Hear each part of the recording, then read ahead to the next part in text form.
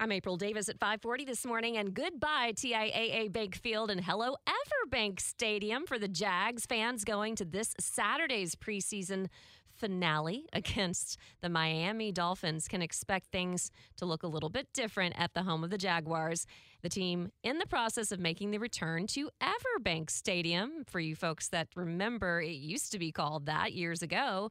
So that will now be what you see when you arrive there, and that's what Action News Jax's Logan MacDonald is looking at from TIAA Bank Field. Logan, there is some familiarity, of course, in this name.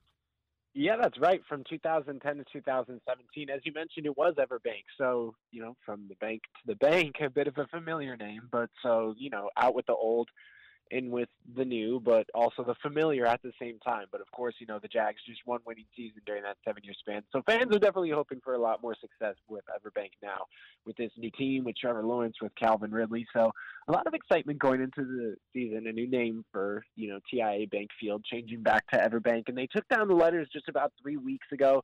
It's a little bit weird, seeing it without those TIA Bank Field letters up there. But they're making that transition now, and new name for the home of the Jaguars.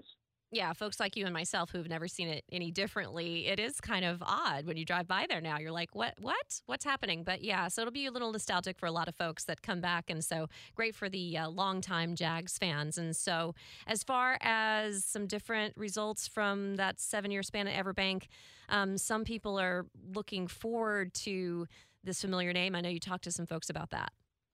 Yeah, that's right. So, some of those longtime Jags fans, as you mentioned, they're well aware of how the team performed during those 7 years, and they just said they're hoping to rewrite history here. And people are excited about this team, this excitement around this team. Their first divisional round appearance this past year since the 2018 playoffs, as they lost to the Kansas City Chiefs in the divisional round. Hopefully they could go even further this year. Of course, it was always the Jags. Everyone hoping for that Super Bowl win for T-Law and flow he's got going on back there. Throw that back with the Lombardi Trophy. So, everyone's looking forward to this upcoming season at Everbank Stadium and hopefully rewriting history under that new and familiar name. That's right. We'll just be optimistic and hope that it's good luck that we're back with the Everbank name. Thanks so much for the live report. Logan MacDonald with Action News Jax this morning, and you can watch that game. Saturday's kickoff is at 7 p.m. at Everbank Stadium. You can watch it live on CBS 47 coming up this weekend. WOKV News Time is 5:43.